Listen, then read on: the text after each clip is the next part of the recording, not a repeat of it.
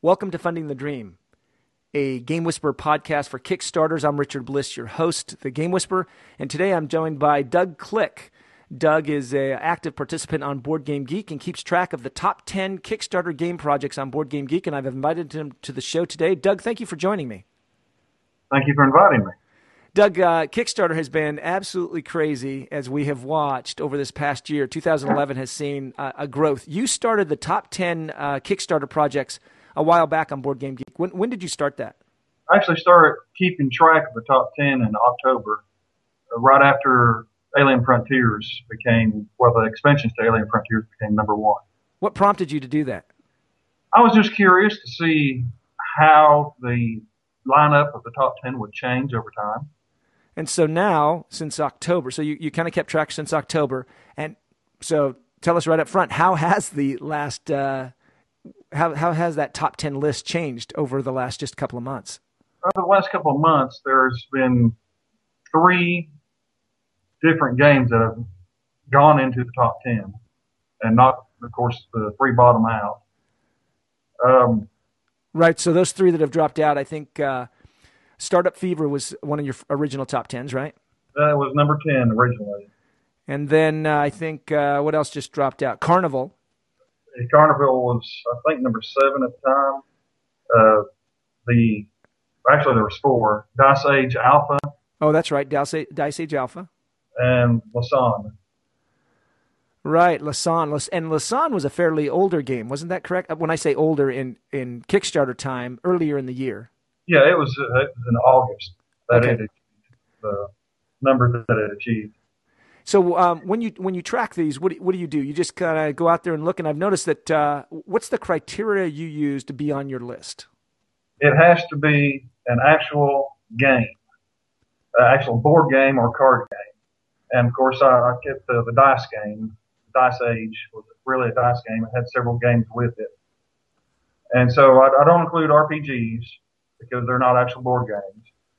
And then there are a couple of items on there that aren't really board games at all, such as the project to beautify Settlers of Catan. Right, board crafting is what that was called. Yes. Okay. So since it wasn't a unique game, I did not include it in the list. Got it. All right, and then what about card games? Those are included. Not the poker cards that are pretty prevalent on Kickstarter right now. Yeah, the art. I almost consider those as simply a work of art. Yes, they are. Okay, and I have struggled with deciding that. So if, for example, right now there's on Kickstarter there's a kind of a Dungeon Master screen, so that wouldn't make it. So game components. How about those mathematical dice that were real popular a little while ago? Would those? They're dice, but they're not really a game, so they wouldn't fall on that list either, right? That is correct. They didn't actually have a rule set with them, so I didn't consider them an actual game. Okay, in the top 10. So I've tracked, as you know, on my list, kind of how many game activities are happening. So I've got things on there like the card games and the artwork and the dice and everything. But it's interesting to see your top 10 board game list because these are, in reality, these are brand new games that never existed before, oftentimes from brand new game companies. And these things are now starting to generate, a fairly significant amount of money, aren't they? Yes, D-Day Dice, the number 1 board game right now, just today reached $100,000. $100,000. It was a month ago. I put out a prediction. There's some software out there. I put out a prediction that we would have a game break the 100,000 barrier by August of 2012. I didn't realize it would be like 4 weeks later that D-Day Dice did that. What do you think D-Day Dice is going to end up at? Right now, they're getting close to $3,000 a day. So if that trend continues, it'll be about $120,000. $120,000. Now that's the kind of money that if somebody gave it to you, you wouldn't give it back, right? That's for sure. So, how much effort does it take for you to keep that list going and kind of track that information? Every day I go to the Kickstarter website and I check all the active games and just see how close it is to achieving the next level. So really it's a daily update. Then if it's getting close to going up another level, I'll check it several times a day. And when you're doing that, do you keep track of how many people are starting to follow your list or how many people visit your list? Actually not. Okay. I've noticed several people have funded on Board Game Geek. I being one of them. Thank you. And I've noticed I'm starting to get several replies to different items that I put on there. So I know there's at least a small following. Okay. What do you think? What do you see the trend happening here? These games are popping up there. Money's pouring in. What's your take on this whole Kickstarter thing? It's quite surprising to me how much money is being generated. These are startup companies for the most part. Right. Of course, TJ Dice isn't. It's actually the first game that the designer put out. But for the most part, it's the first game a publisher has created. And so there's no history associated with that, a lot of times the designer or the publisher. So I'm quite surprised how much money it's actually generating. Yeah, and we're talking about some serious money. As I reported in early October, we were at $1.2 million for 2011. And a prediction I put out this week was that I think there's probably going to be close to $500,000 in December alone will be pledged to successful Kickstarter game projects alone. Now we're starting to get into some serious money. What do you think? Do you think there's a pent-up demand that wasn't being met? Or is there a bit of a hysteria buzz bubble going on here? What do you think? I think it's more of a bubble right now. Do you? Yeah, you have to remember that at one point the number one game was, what was it? I forgot now. Alien Frontiers for a while. And it was $14,000. That was $14,000. Eminent Domain last November, a year ago. You know, they kind of still top 10. It was they were the first ones to get there, but they're not going to last in the top 10 much longer at this rate. Not at this rate, they're not. No, they're number 7 right now. Yeah, they went from number 1 to number 7, kind of in a hurry. Yes, they did. So but I've noticed that there are a lot of games hitting Kickstarter now. But out of all the games that are hitting, only a few are actually getting a lot of funding now. Right. So we're getting a lot of noise out there, but still, it's only a few. Have you seen any kind of? Do you have any sense of a feel for the trend? For the what people are liking. I mean, we're seeing the games out there. Have you identified any kind of indicators what would make a top 10 game? What it looks like to me is it has to be some type of popularity associated with it at the time. So there has to be. For example, TJ Dice was a print and play game that was in process of being updated for 2 years. So a lot of people on Board Game Geek actually knew about the game. Then you have Alien Frontiers, which was, well, it started out as 2 expansions, and as time rolled on, they started getting more and more funding, and it turned into 3 expansions. So that already had a good base. Yeah, I had buzz from last year of being a successful $14,000. Wow, look how much money they got. Success. To that buzz carried over to this year. Now, it's interesting is that Clever Mojo Games, which puts out Alien Frontiers, had 2 games at the same time on Kickstarter. Yes, they did. And one of them, Alien Frontiers Factions, generated about $76,000, and Sunrise City generated about $30,000 to $35,000. Is that still on the top 10? Is it still? It's at number 9 at the moment. It's hanging on. It's hanging on. There's one coming up right now. Schlock Mercenary, I think is the name of it. Yeah, Schlock Mercenary I've covered on my show. That one fits into your criteria. Schlock Mercenary is a board game based on a web comic that has 250,000 fans. So that one I project that one will easily go. I think it'll go past 50,000. It has a very good chance to because of the popularity of the web comic. Right. It has nothing to do with the game, actually. Nothing to do, well, a little bit to do with the game, but mostly I think it's just the popularity of the comic strip itself. So I'm guessing that your advice would be if I've got a game and I want to put it on Kickstarter, if you want to be successful, and then we don't have to talk about being a top 10, but if you want to be successful, waiting is probably better taking your time, building up a fan base, getting people to use it, talking about it, and then putting it out there based on what you've seen. That would probably be the smarter thing to do, is actually wait and put in a little bit of legwork beforehand before that game hits Kickstarter. Yes, I believe that is true. I've seen a lot of the games hit Kickstarter that really don't feel like they've had a lot of play testing.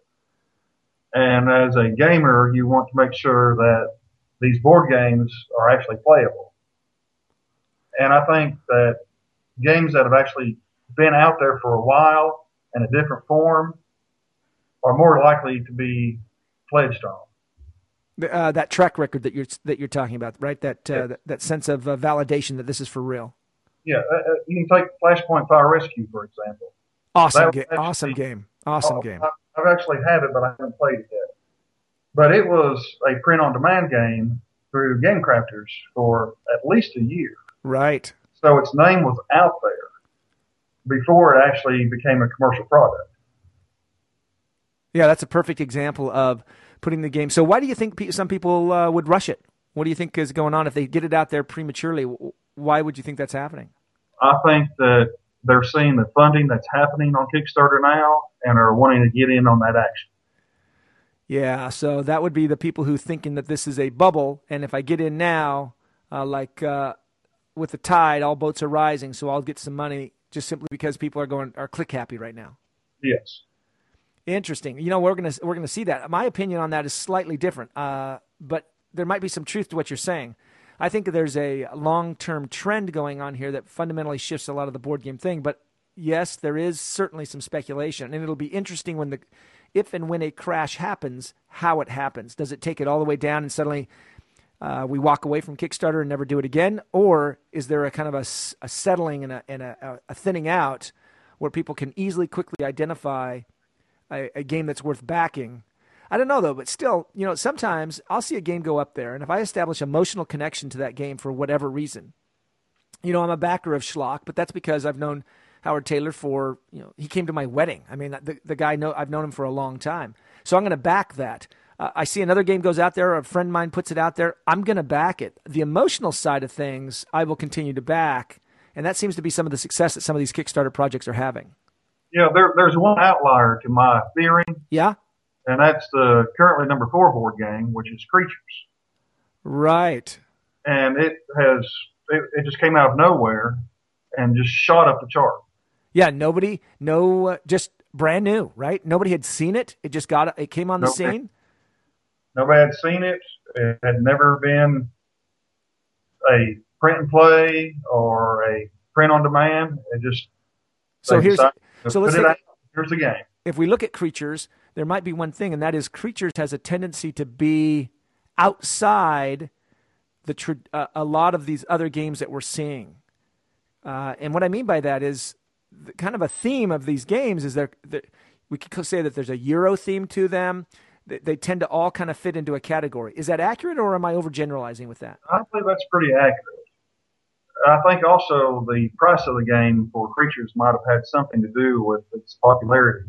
You get the full game for $15. And D-Day Dice is kind of in that same boat, right? D-Day Dice is, if you look at the average backing pledge, yeah, it's around $95 at the moment. Right. And I saw that, which is crazy because you can get in for the game. I have to go look at it. What is it? What's the minimum? You get a copy of the game, it's $35. $35 to get a copy of the game. Yet the average pledge, right, they've got over 1,000 backers at $100,000. That math is easy. Yes. Yeah, that's $100. So what is prompting people to spend 3 times the amount to simply get the game? What is it? In this case, it's the line for life that they have. Right. You're not only buying a game, you're buying a lifetime of whatever else they put out. A lifetime subscription to everything they put out for this game. So that's 400 people that have done that line for life. They've had 400, they've had about 300. I think 350. Yeah, 350. That's what they did. 350 people have pledged for that. But that still leaves 650 people. I guess, maybe the price drops down a little bit when you start looking at that.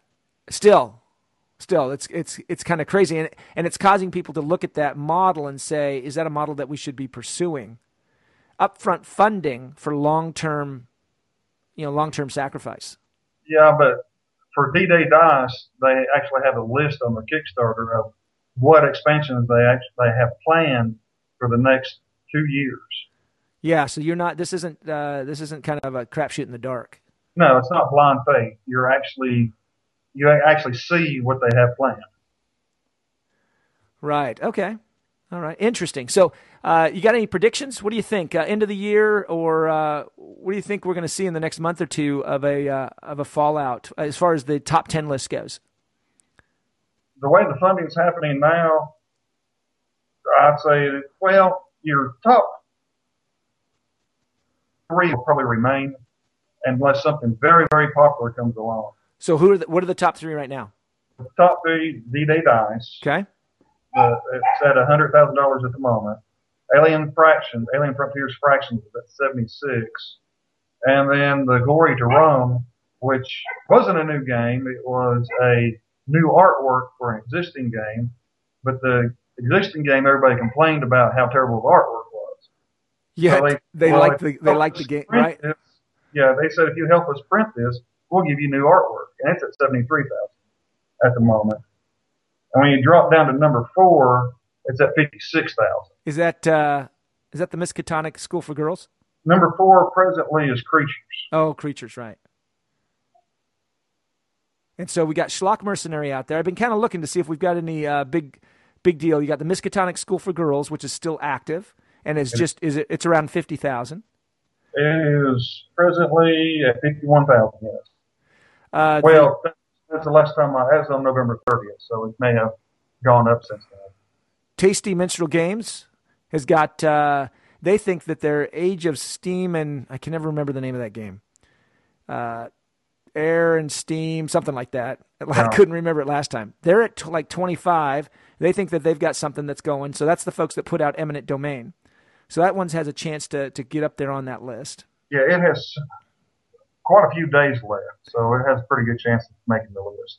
So as we wrap up here with the last minute or so, you mentioned that you don't cover role-playing games. Are there some role-playing games that have been on Kickstarter that would have made it onto your top 10 list that you're aware of? I believe there are. I cannot tell you the names of them. And why? And what's the decision on that? The decision to not include them? Right, to not put them on the list. I'm doing this for Board Game Geek, and so I decided that it should just rely basically on board games. Well, board and card games. I know that there's RPG Geek, but I just want to concentrate on board games because actually that's what I'm mostly interested in. Fair enough, and that certainly makes sense. Well, Doug, I certainly appreciate you taking a few minutes out of your evening to talk to us about your list. I watch it regularly, and I follow it. I certainly appreciate that you've put it up there. I do a similar list. Now, similar's not right. On Purple Pawn, I write the weekly update on Kickstarter projects, and mine includes the RPGs and the artwork and that type of thing. But it's nice I constantly refer back to yours to kind of see where everybody's going. Because it can be kind of tedious weeding through all those games. Every once in a while, one pops up, and it's like, whoa, where'd that one come from? Yeah, I've had that happen. Yep, and I have too. So, Doug, thank you very much for your time, and we look forward to the success of your list continuing. Thank you. You've been listening to Funding the Dream, a Game Whisperer podcast for Kickstarters. I'm Richard Bliss, your host. Thank you for listening, and take care.